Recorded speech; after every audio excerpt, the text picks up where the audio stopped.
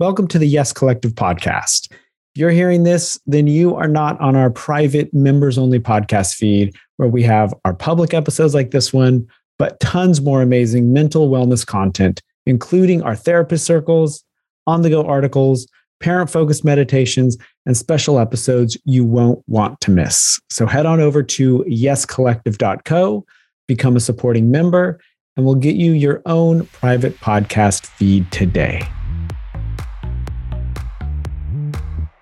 We are so honored to kick off Parent Mental Health Awareness Month with Tammy Sollenberger, a licensed therapist, author, an internal family systems certified supervisor, and the host of The One Inside, an amazing podcast where Tammy gets to talk with the leading figures in internal family systems therapy. Most importantly, Tammy is a mom who brings her work home. All of the skills, insights, and practices she uses to help other parents live more present and connected lives are the same ones she uses at home with her family.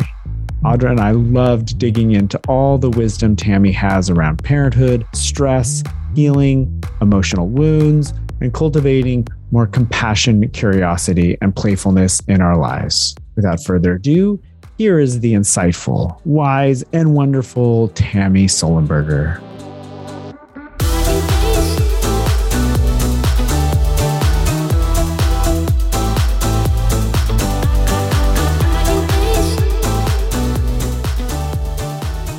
All right, so we are thrilled to have you on because you're going to be kicking off Parent Mental Health Awareness Month in the Yes Collective.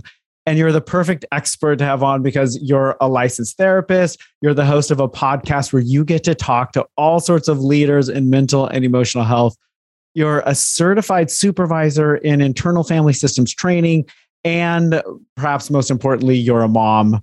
So we want to start by asking first, so we have so much to get into, but what led you to devote your life to mental health and wellness in general? Well, I just feel like it's something that fires me up. You know, I feel strongly about how we treat people with mental illness. I think that we all have mental health, not just mental illness, but mental health is part of who we are, right? Like we're mental, we're physical, we're psychological. And so it's not just mental illness, but, you know, I think I was one of those people in high school that, you know, all their friends came to with their problems. It just felt just really natural.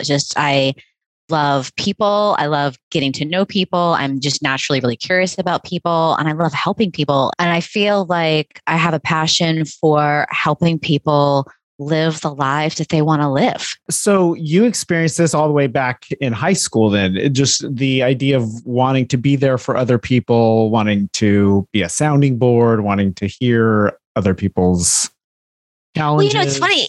I don't know that I wanted to. It just felt like it automatically happened. You know what I mean? Like I just was just like a natural, like, it's just something that happened. And I ended up going to broadcasting actually, because I wanted to work in TV. So that just sort of naturally happened. And then I wanted to work in TV and I ended up working in a college. I ended up taking psychology classes. And then I was like, I want to do this, whatever this is what I want to do. And then I ended up, you know, becoming a therapist, you know, taking that track and becoming a therapist. I wanted to hear about your journey into the mental health world. And so it sounds like you understood when you first were introduced to psychology in college, it just clicked for you, and putting together how you were showing up for your friends in high school and then in college, and then it all just kind of clicked.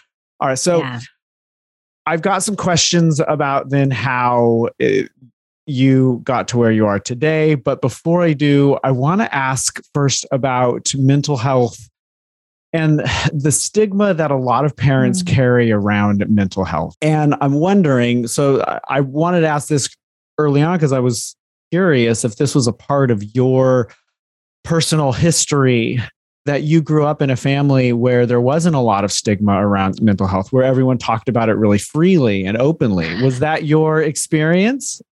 No. Was that yours? No. Is that anyone's? Yeah. So what was that like then?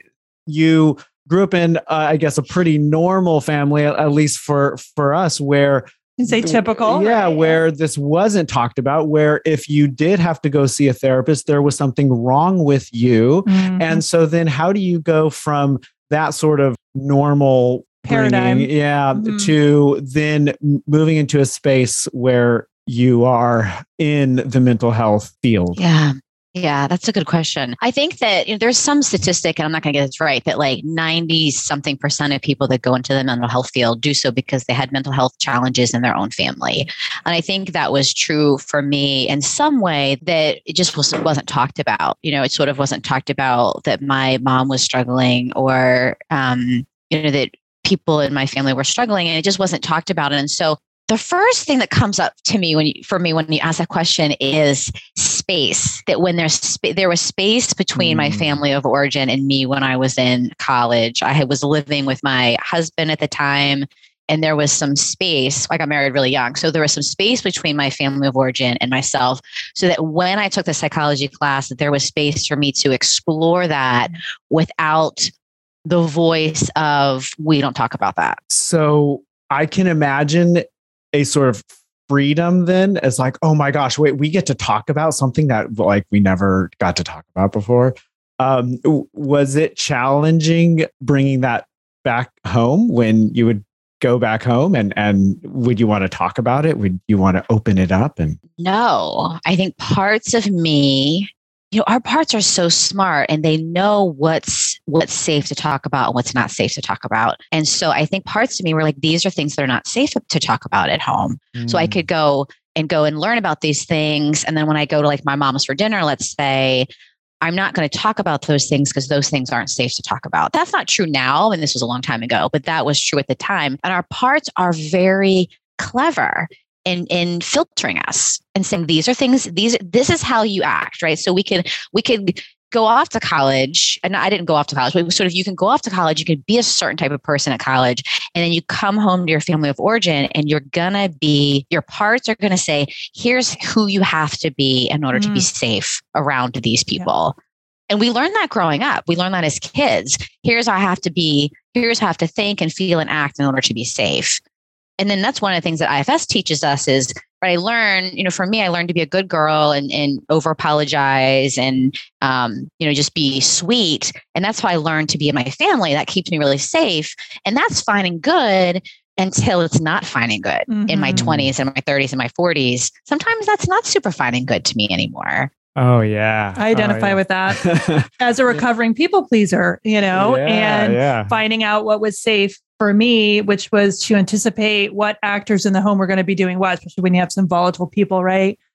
And kind of like anticipating those needs. And it's so interesting to me because it turns out sometimes to be strengths that you bring into maybe workplaces and other parts of your life, but then also presents, the other side of the coin, sometimes real challenges in those workplaces or at home, interpersonally, things like that. So I love hearing about this through the lens of parts and parts work. And so I am eagerly hanging on, just being a part of this podcast. Yeah. So as I was thinking about this interview, I was thinking, all right, I want to learn about your background.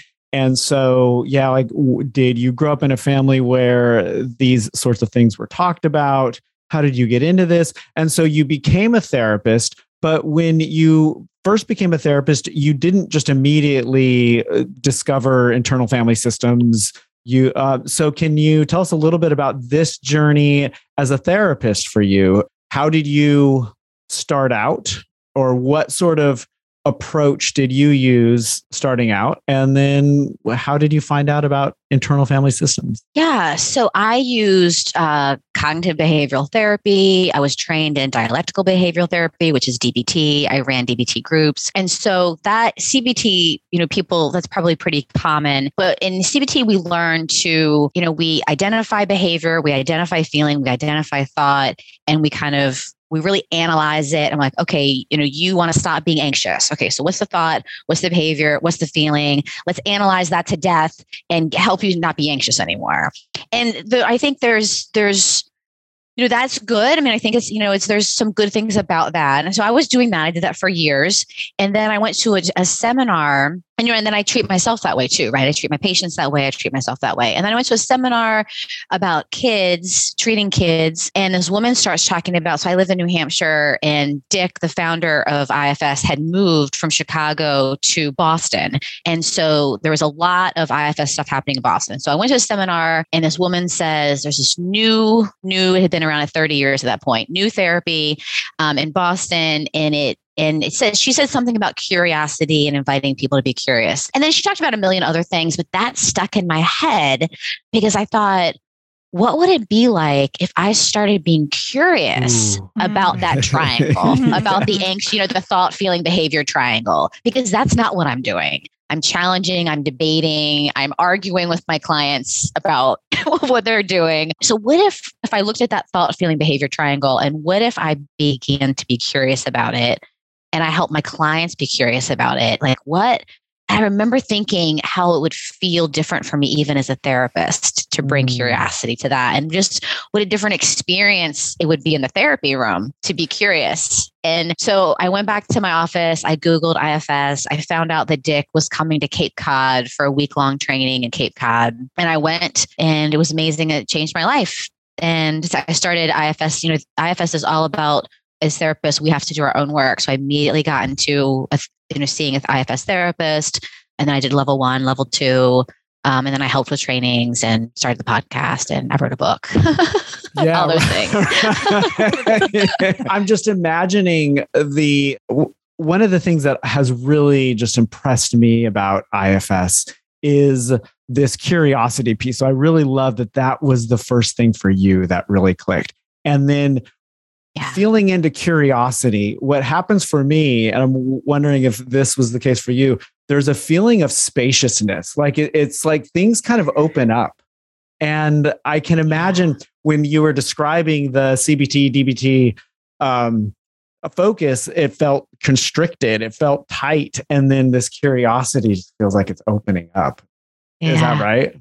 Totally. I love podcasting, but a thing that you don't see in podcasts is our bodies. And so your body just literally just softened. It literally was more spacious. You opened your arms, right? Our bodies are constricted when we think about the CBT triangle. And then we sort of open up as we think about being curious. And another way of saying that is our parts aren't necessarily curious, but our self is. And so when we think about our parts, people think about like sort of the devil and the angel on their shoulder, or even like the seesaw, like one part of me sort of, I use my hands a lot. So one part's in my left hand, one part's in my right hand. When I think about being curious, I almost can move my hands outside of my body a little bit, even like kind of further away from me. So sort of my hands are further away from me.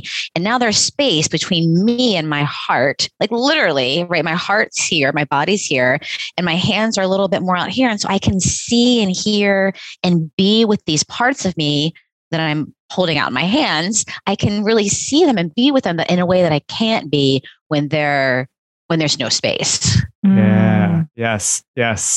Okay. I'm like giving you does that make sense face? Yes, absolutely. Well, so it makes sense to us because we have had a lot of exposure to internal family systems. But all right, go on. Yeah, I just want to share really quick because I don't think that we've gone into this. So Justin brought IFS into our home, into his life, and into our family. And so I have been learning through his work, through our work together, through Yes Collective, through the podcast, kind of along with everybody else in your life. I have been kind of brought into this and have fallen in love with it alongside, but I am not as well versed. I haven't, read all the textbooks and the trainings and things like that. So I would say I'm the newer one here. So Justin, has written these questions and he's deep in it, but I represent like the average everyday mom who's a part of, Yes Collective, who's absorbing this stuff. Yeah. So I thought maybe this would be a good place to just pause. And Tammy, I'm curious, how do you explain IFS to somebody who has never heard of it before? Like what's the fastest, just quickest way that you can do it? Yeah. I want to say too, the reason I started my podcast was because of mom. So my son's 11, but I was in a mom play group that like saved my life when he was a baby. And we met weekly. And I remember probably when he was about 1 or 2, thinking, these moms are smart, amazing people. And, we're staying at home with their kids or working part-time, and they didn't have time to do the trainings that I was doing. Like, they didn't have time to do that stuff, or I had done. And so I thought this was, I just have such a heart for moms and such a passion for like helping moms, getting this information and yes. making this information accessible to moms, because they're listening to podcasts. They listen to podcasts as they clean and as they're taking their kid for a walk while they take a nap in the stroller. And, it's so hard. And so my fast way about IFS is to say, just use food, because I think that we all sort of struggle with food. So I have a part of me, and I can use this example yesterday. I have a part of me that ate 2 scones, like thick, amazing, delicious scones. And they were amazing. And I loved them. Yeah. They were so good. And then I had another part afterwards that was like really mean and called me really mean names. And then was like, you're never eating again. Yes. And so I have these 2 parts, right? The part that ate the scones, and then the part that said, you're really, really mean things to me, and then told me that I was never eating again, which then actually triggered a part that then ate a whole bunch of other stuff last night. And then this morning, you're not eating today, right? So here are these parts of me around food, right? The part of me that ate the scones, the part of me that criticized me about the scones and said, you're never eating again. Part of me that wants to eat a brownie, a part of me that says, no, you're only eating kale. And I'm holding up my hands. One's in my left hand, one's in my right hand. And so we all have these parts. And the part of me that ate the scones, it has positive intentions for me. It says, you like these scones, it's so good. It tastes so yummy.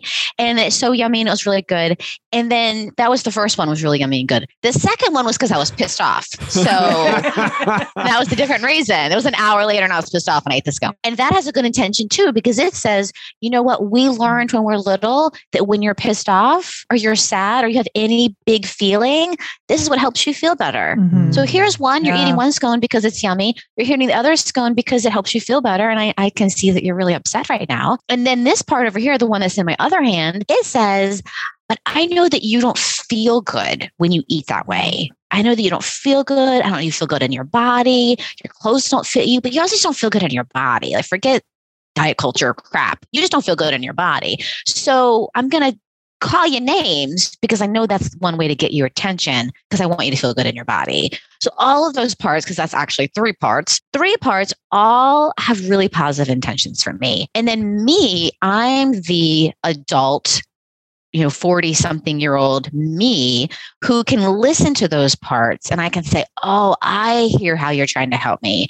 I can see and I can hear your positive intention for me. Let's all meet and talk and be together and see kind of how we can handle our decision about what we're going to eat today.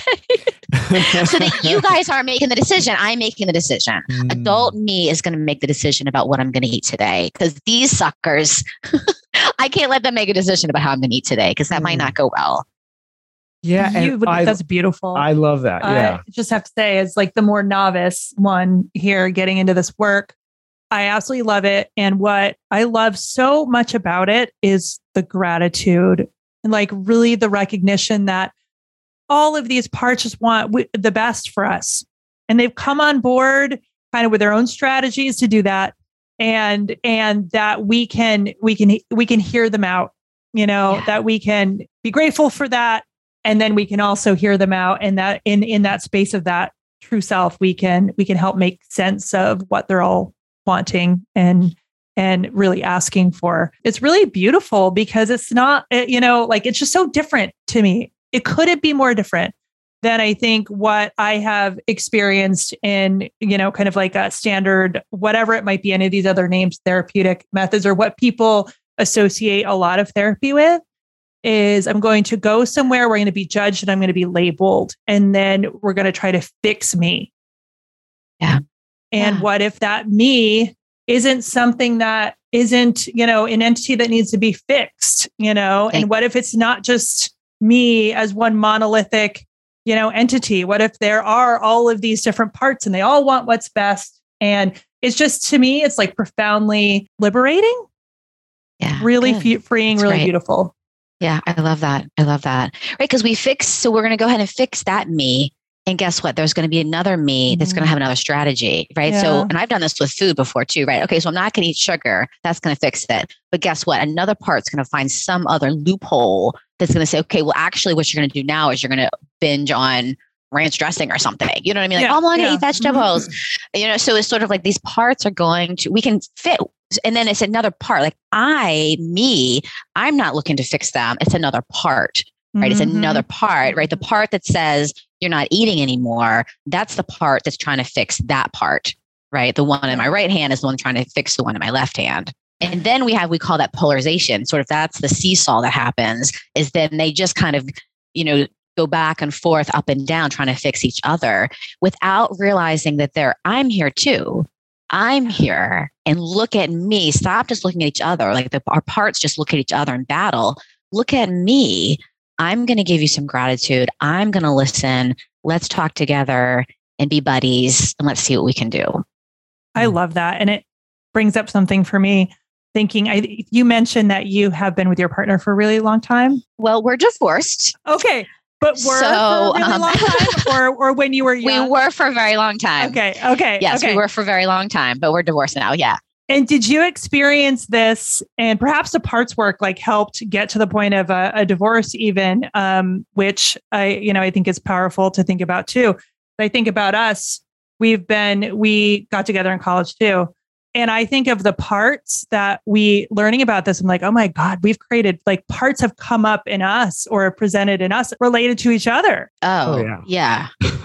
I mean, your parts show up in your relationship, so parts show up in your relationship, and then your parts are going to just, like I have a partner now, and my parts trigger his parts, and his parts trigger my parts, right? And so that's just going to, and then the more we can talk about that, the more I can say, okay, there's a part of me who's feeling this way. A part of me is feeling really angry at you. A part of me is really disappointed because you said you would do this and you didn't do this. And so a part of me that's feeling really frustrated. And then I have another part of me that doesn't want to be frustrated with you right now. I really just want to enjoy my time with you. But if I don't speak for that frustration, I just try to enjoy my time with you, then it's going to be kind of wonky, and you're going to feel something. And then his parts are going to be like, I know Tammy's not really telling me something. I can feel like there's something. And then his parts are going to try to make up what it is. And so then our parts are then just going to be reacting to each other. And so when we can speak for our parts, that really helps, right? A part of me feels frustrated. Another part of me doesn't want to be frustrated. And then he can say, well, part of me was scared that you were feeling this. And another part of me said, well, I don't even want to talk to her then because she's mad at me. So I don't want to talk to her when she's mad at me. And then we could be like, oh, okay. So we are now we're kind of having space, right? Here's my parts. I'm putting my parts on the table. He's putting his parts on the table. And then him and I, on our true self, can be like, we totally get why our parts would respond that way to each other. I love that. Yes. The speaking for your parts, not from your parts, has been, it's so simple. It has been such a game changer. And it's in relationships, it's huge because I can then express something that might feel dangerous, but it lowers the temperature to say, I have a part. Instead of I'm frustrated, or I have, I have a part that has a story. I have a part that has a judgment, and it lowers the temperature. And then it's like, okay, we can both like step back and we can look at this part, and we can understand this part might be hurt or scared or. Oh, it's so beautiful. It's not saying, I or you, and be able to break it down that way. I feel like it promotes developing understanding. Allows for a lot more curiosity on everyone's parts. I love that. And think about what curiosity brings to our relationships with our partners, right? If we can be curious about why he didn't do the thing, or why I thought he was going to do the thing and didn't do the thing. If I can be curious about that, that just brings so much instead of a part of me telling me a story, right? A part of me telling me a story that says, well, he doesn't really like me, or he would rather not talk to me. And then I believe those stories, right? Parts tell us stories, and we tend to believe them. And instead of that language, a part of me is telling me a story right now. Okay, that gives me some distance between feeling the story and realizing a part's telling me a story. I love that. I think we should put a pin in that. I'm thinking of experiences with our kids. You know what I'm saying? Like with Maisie, to be able to say, a part of me is telling me a story that you're refusing to do the dishes right now because of me, or whatever it might be. Because you don't like me. Yeah. You're not doing the dishes. Yeah. Or whatever it might be. This is our newly 12-year-old daughter. And I think it's just so beautiful. Like this is not how, most of us grew up. This is, definitely not how most of our parents grew up. Right. And it seems to be such a game changer because it gives her so much room then. Yeah. That's right. So what I'm feeling into here is my own journey with IFS and learning more about my parts and learning that almost every part that I really get to know is a part that has a lot of childhood baggage. Like when I really get to know a part, it might first present itself as like part of me, an adult, 45 years old, concerned with having my daughter do the chores and, because she said she was going to do the chores and we pay her to do the chores. And, but then it's like, I will then get a chance to sit with this part that's really triggered by her not wanting to do the dishes when I want her to do them and feel inside. And the deeper I get, the closer I get, the more curious I get and the more compassionate I get around this part, the more I'll see that that it might be concerned of like, I'm not being heard, I'm not being seen. And then this part, and then it's like, oh my gosh, the memory that it has is, of me as a kid with my mom. And so then it's like, oh my gosh, this has nothing to do with her. Yeah. So can you say a little something about these young parts? Yeah, that's beautiful. And that is exactly what happens. She's not doing the dishes and she's not listening to me. And then, but if you pause and we might not be able to do it in the moment, right? Because she's not doing the dishes and really frustrated and all these parts are really frustrated. But if we take some time, whether in the morning or sort of alone and take some time and we call it go inside and just pause and say, okay, what's coming up for me? What does it feel like in my body when she doesn't do the dishes? Like we take a U-turn. What's happening for me when she doesn't do that? What's the story that I'm telling myself? What does it feel like for me? Is there a memory connected to it? Okay, I can remember that I'm 13 or I'm 12 and I'm getting in a fight with my mom and my mom doesn't hear me. And so here's this memory. Okay, so what's triggered in me is this 13-year-old little boy, this 13-year-old little boy or younger 6-year-old little boy who doesn't feel heard by his mom. And so I have then 6-year-old feelings when my 12-year-old doesn't do the dishes. And so what happens in parenting a lot is I have 6-year-old feelings and thoughts and strategies. So when my 12-year-old doesn't do the dishes, and it triggers my 6-year-old is going to stomp around the house and is going to pout and then maybe he's going to call her, she's just a big meanie and doesn't listen to anything I say. And I might be embodying the 6-year-old because I'm using the 6-year-old strategies. And now my 6-year-old is parenting my 12-year-old. My 6-year-old part is parenting my 12-year-old child. Yes. This is exactly what happens. No, this is it. Yeah. It happens for me too. So just describe my 13-year-old angsty teenager when she starts parenting. I mean, and my son knows that, right? It triggers. I almost sometimes think it triggers sort of wise parts of him, and I'm the teenager and he's the parent, right? And I can feel it sometimes when he's like, "Okay, what do we need to do right now?" And I'm like, I can feel it. I'm the 13-year-old. He's the parent. And I'm just like, yeah. And so in IFS therapy, then the trajectory then would be to help the client in their, well, we haven't talked about self, you have referred to it, but there's this really important quality that you've just talked about. It's just being us, but it's this in internal family systems, they call it capital S, self energy. And so it's really just about being connected to our core.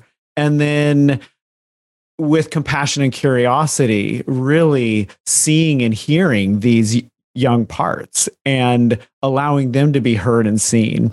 And then what's the next step? I mean, what happens after that? How can these young parts, how can they be helped so that as we grow, I can start to parent my 12-year-old from my true self, from my core, and not from this 6-year-old part? Yeah, that's a great question. Like? Yeah. Yeah. So when we think about other types of therapies, what would happen is you would then tell me, say if I'm your therapist and you're telling me about a 6-year-old part of you that was triggered by your 12-year-old part. Well, we wouldn't talk about it that way, but let's say you did, or 12-year-old daughter. So what we would do in other therapies is you would tell me about the experience. I was 6, my mom didn't hear me, this is how I felt, blah, blah, blah, blah, blah. Right? That's kind of what we do. You sort of tell me the story of what happened. But in IFS, what we do is we actually have you as your true self go into the story and be there with your 6-year-old the way that 6-year-old needed to.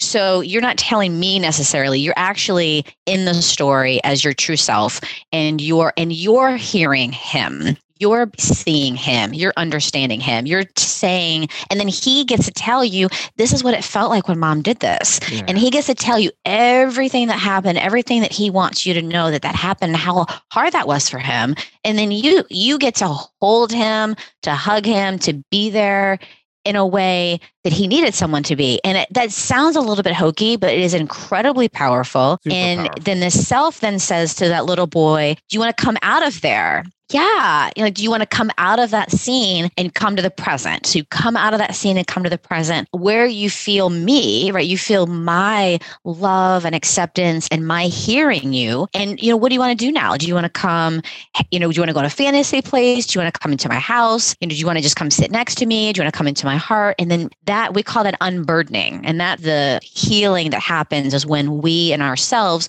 go to those younger parts and unburden them. We witness them, hear them, unburden them, and bring them to the present. And then your 6-year-old now is not stuck. Now your 6-year-old is hanging out with you at your feet. I keep pointing at my feet. Your 6-year-old's hanging out and playing with cars at your feet and just relaxing and feeling totally connected to you. So when your 12-year-old daughter doesn't do the dishes, he's all set. Yeah. He's not, it's still going to be upsetting to you. Like self still has emotions, but you're not going to respond from the 6-year-old. You're going to respond, hopefully, there might be another part that might come up, but you're going to respond from your true self. But to say like, honey, we talked about it. And we have a behavioral plan. And so you don't have to do the dishes. All right, you don't get any money. All right. And then I'm not activated, right? You don't do the dishes, you don't get any money. That's our behavior plan. There's no activation in my system. My 6-year-old's fine. He's chilling at my feet, playing with cars. Yes. It's beautiful. Yeah. So it's really powerful. Now I have a curiosity because the whole theme of this month is around parent mental health, parent wellness. And so is this what you just described? Is that how you would characterize parent mental health? When we are able to show up through our core self, like this is parent mental health. Well, I mean, that would be lovely. But sometimes parent mental health might just be recognizing that I have parts and my son has parts. Yeah. And it might just be that, right? That he's in a part right now. And if I join him in his part, it's going to be messy. And so if I can recognize that he's in a part, and maybe I can just take a deep breath and see I can be a little less one of us can be a little less in parts, and hopefully it's me because I'm the adult, then we might be okay. And I think sometimes that's all it is. It's right. He's multiple, I'm multiple. And can I take a deep breath, calm my system down a little bit, and I can parent from that place, from even if it's a little bit more self, a little less part driven, then I can parent from that place and recognizing that he's in parts too. I love that. That really, really resonates with me as a mom. I don't have to be healed. I don't have to be perfect. I don't have to be, kind of like, I don't have to have, all of my parts don't have to be the perfect happy family, at every given moment. That it's really around awareness and having some tools, it sounds like, to work with, just even recognize that in those moments. Yeah, definitely. And really softening that critic that says, this is how I have to be as a parent. This is what a real mom, true mom, good mom, whatever dumb language we're using. Let's get rid of that language, right? Like you're doing a pretty good job probably. And so if you're listening to this podcast, you're probably doing a really good job actually. And so, then I would say the first place to start probably would be, what are those inner critics saying to you about how you're parenting? and how you are and who you're supposed to be. Let's start there when you're trying to get to know your system. Let's start with those parts that say, this is the type of mom I should be. And here's all the ways I suck as a mom or a dad. Would you write those down? Would you recommend even like journaling that out? Definitely. I love journaling. And how I journal is I write P for a part, you suck. That's what a part just told me. You suck. And then another part's like, stop being so mean to yourself. Like really dialogue that out. And I might even write part 1, part 2, part 3, part 4. Let them just say whatever they want to say, unfiltered, because they're saying it anyways. You have another part that's trying to ignore them. So say I'd write it all out, P1, etc. Take a couple deep breaths, and then I'd write S for self. What is self? Even when self just says, I hear you. Thank you for telling me how you're feeling. I just want you to know that I'm hearing you. I'm here. I'm here for it. Tell me what's going on. Tell me how you're feeling. Do you have any tips or strategies for parents who are hearing this maybe for the first time or saying, okay, I think I kind of understand, the parts, like that makes sense. And then there's this self, there's this core self. I think that makes sense. But how can a parent know that, oh, this is myself here and not just another part? So how do you paint that picture? Yeah. So I usually say, think of a time where you actually felt, we say the C words for self. So calm, creative, curious, compassionate, connected. Now, when's the time you felt that way? When you went for a walk or when you saw a sunrise or a sunset or after a meditation, or like, when is the last time you felt that way? What was that like in your body? Describe what that experience was like. And then as you're describing it, what are you feeling as you describe it? Because you start to feel it as you describe it, right? Because I could tell you about a situation that was really frustrating to me. And as I'm describing it, I'm feeling it. I'm in it again. So the same thing happens with self. I can describe a time that I felt calmer and more compassionate, more connected to myself and to the universe. I can tell you about that. And then I can begin to feel it. And then I'd want to really, okay, what does that feel like? So that people have a sense of, I know what it feels like to be in self, even a little bit. It's not like 0 or 100, even a little bit of self energy. I know what that feels like. Okay. So we know what it feels like. And we know what it feels like to be in a part because we're more energized or we're more aggravated or there's an urgent feeling or there's sort of nasty thoughts going in our head. And let's just start paying attention to what it feels like to be in those different parts, what those voices sound like, whether it's behaviors or thoughts. Let's bring curiosity to what that's like, because that's when I'm part driven versus when I'm self-driven. And it's not all or nothing, but just start paying attention to when I'm more kind of over here in my parts and when I'm more a little bit over here in myself. Like, what does it feel like? What does it sound like? Sounds like a really powerful take on mindfulness. Like it makes mindfulness make sense to me.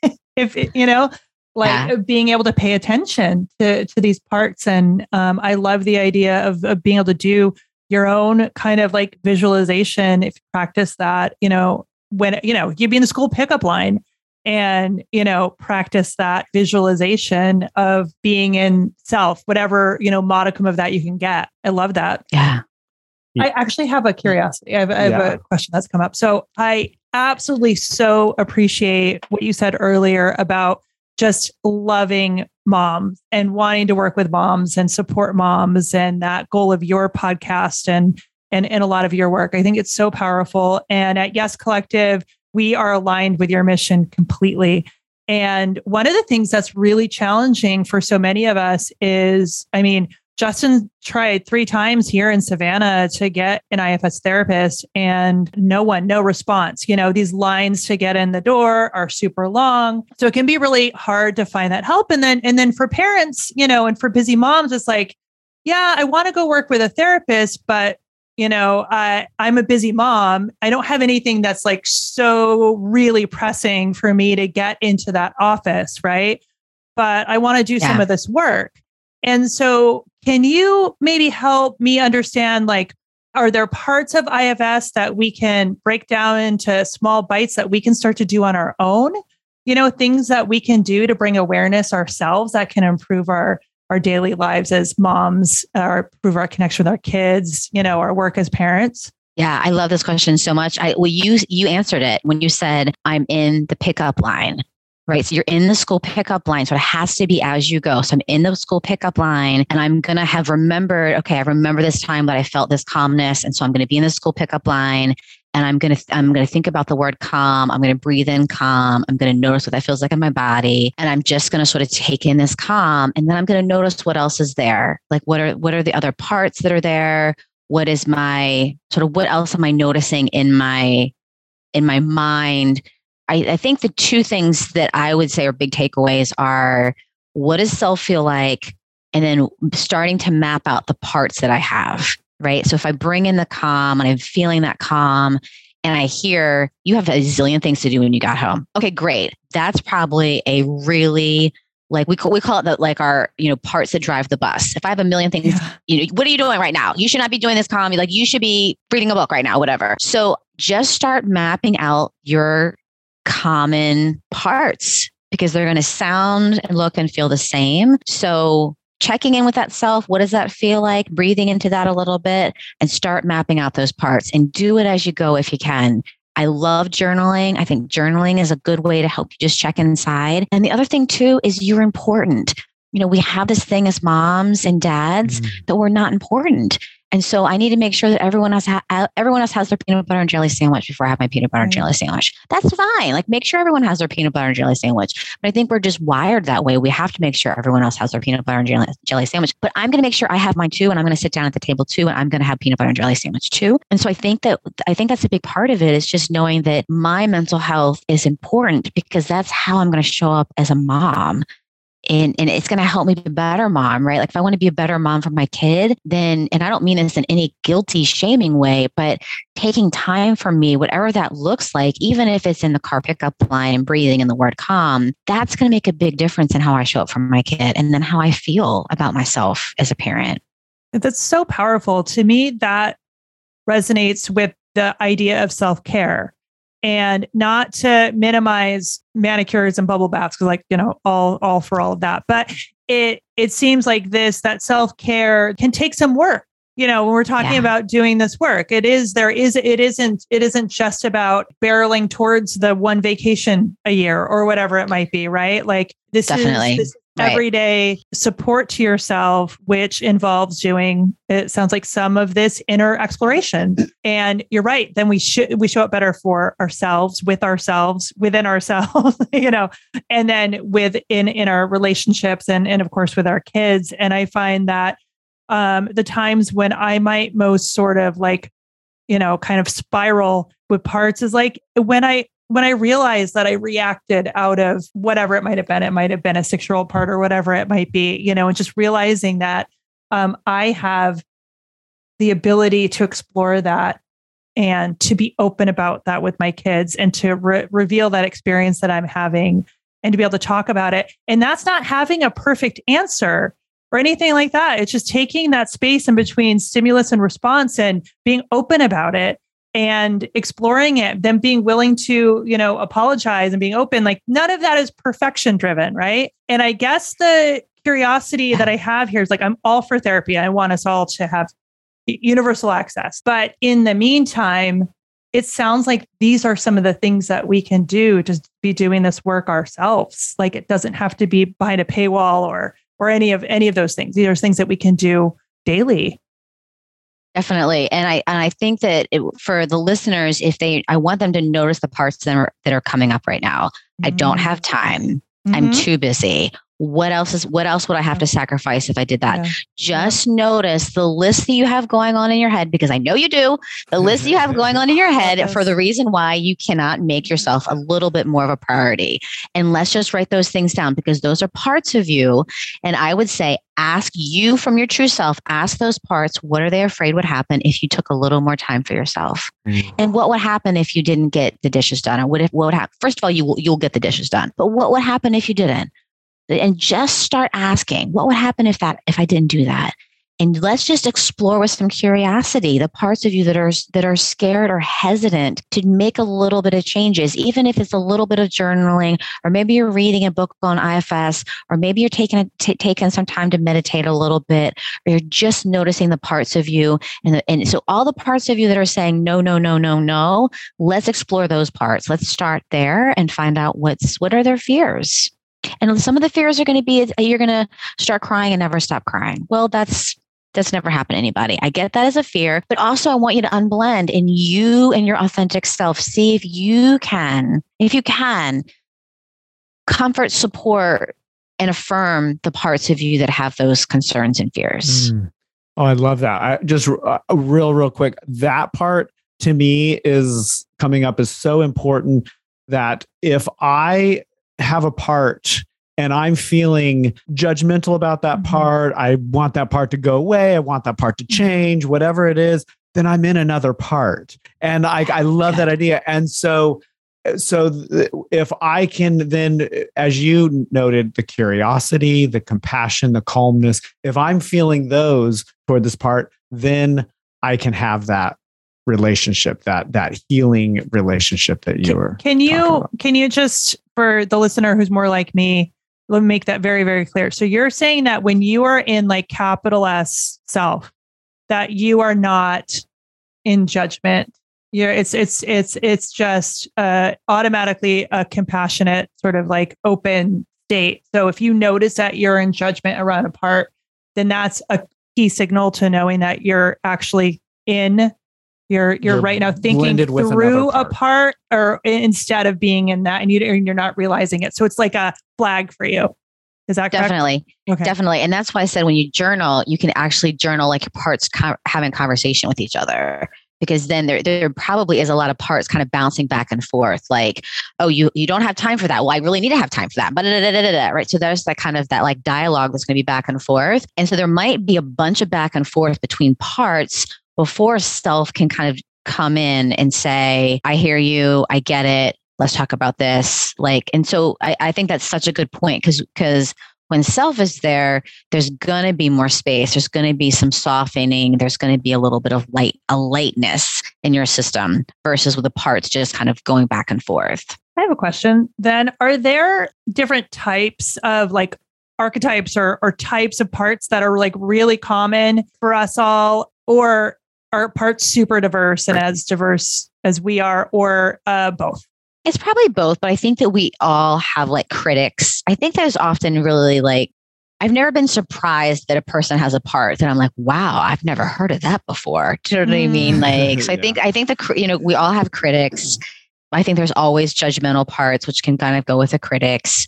And I think that probably someone way smarter than me could probably kind of lay out the different kind of topics of different parts. But I think that the critics are probably...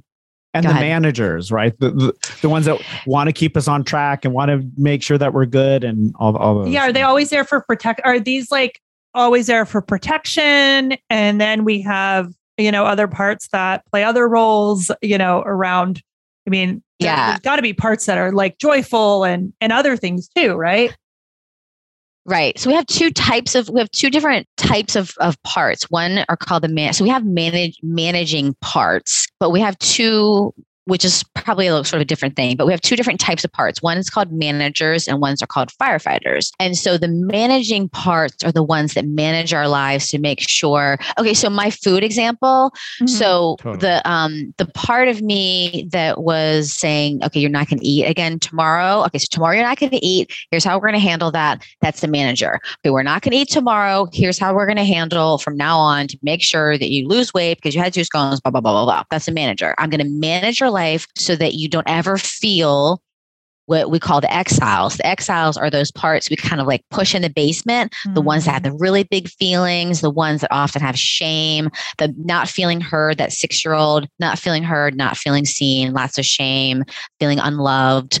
Those are our exiles. Those are our younger parts. And so our managers and firefighters protect us from the big feelings of the exiles. So the managers manage our lives so that we never feel the exiles.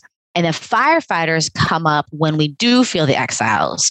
So my firefighter was that second scone when I was pissed, that pissedness, there was a lot of big feelings, which if I would have stayed with that, I probably would have linked to some exile there for sure. But that firefighter ate that scone because I was having big feelings and exile was triggered. And I ate that scone. There's my firefighter. Going to take care of that fire. Going to put that fire out and I'm going to be fine. There's my manager. I'm fine. Everything's fine. And so my firefighter came in to make sure that I'm fine. All is well. And so does that make sense? So we've got the firefighters that come in after the exile is triggered. We have the managers that make sure the exiles are never triggered. Then there's exiles who need us, our authentic self, to go to them and be what they needed, hear their stories, and take them out of those places. That was fantastic. Yep. I feel like I got a good lay of the land. I really like that. Like that's something for me to work with when I go out on my walk. I can start to see kind of like who's who in these companions I have. I love the companions. Oh, Tammy. So I want to be sure that we get your quick fire answers to the 3 questions that we ask every guest when they come on the show. So first, if you could put a big Post-it note on every parent's fridge tomorrow morning, what would it say? I love this question. My thought was, you're doing a few things really, really well. Mm-hmm. Yes. Yes. You're doing at least a few things really, really maybe well. one, maybe just one. Yes. Awesome. And then is there a recent quote that you've come across that's changed the way you think or feel? Well, I read this quote in this book the other day that it's called This One Wild and Precious Life by Sarah Wilson, which is a fantastic book. And I read this quote and I've been sitting with it for a while. I think it's interesting. And she says, loneliness is best cured with aloneness, which is to say a meaningful connection to ourselves. And I thought that speaks to IFS perfectly, right? Like if I'm having some feeling, even if it's loneliness, the cure to that is to be alone and go inside and have self be and connect to all the parts, right? Self-connecting to our hurting parts is how we are healed, is self-connecting to those hurting parts. Self-connecting to hurting parts. Beautiful. So hopeful. Yes. Yeah. Right. Yeah. And empowering. Hopeful and empowering because the message is that your healing is going to come from within. Yeah. I love that. Yeah. From you, right? From your authentic self, who is your, like the divine inside of you, it's your spiritual, like whoever that is inside of you, your soul, like that's where the healing comes from, is that which is already there. It's already there. You don't have to make it. It's already there. Even as you're busy and you're making 100 peanut butter and jelly sandwiches, it's still there. It's still there. I love it. Tammy, the final question we have, we ask this one because for a lot of parents, parenting can be very hectic, very crazy, a lot of taxing moments. And so it's nice to just step back and reflect, like, what is so wonderful about kids? And so what is your favorite thing about kids? The first word that came to my mind is play, because I think we have lost how to play. And when I used to sit down with my son and play, I would organize his cars by color, because I don't know how to play. So I watched him play. How is he playing with his cars? And I still would kind of clean up a little bit as I'm playing. But I think that's one of the things that I love about kids is they invite our younger parts to come out and play. Oh, I love that. Beautiful. Tammy, real quick, is playfulness, would you categorize that as one of the qualities of capital S self? Totally. So playfulness, so that we also have the P's. So we have the C's and we have the P's. So playfulness, patience, persistence. Those are some of the P's. So playfulness is definitely a quality of self for sure. Yeah. Awesome. Oh, I love hearing that. Thank you for adding that in. I'm now interested in the qualities of self. Save that for another time. Oh, yes. Oh, well, we would love to have you back on, Tammy. That would be amazing. Gosh, I feel like we just scratched the surface.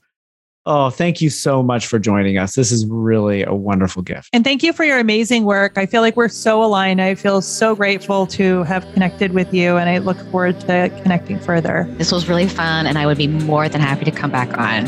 Super fun. Awesome. Thank you so much. Hey, if you like what we're doing here at Yes Collective Podcast, please subscribe on your favorite podcast player. Share it with other parents in your life and give us a review on Apple Podcasts. Yes Collective is a mental health movement for all parents, so let's spread the love.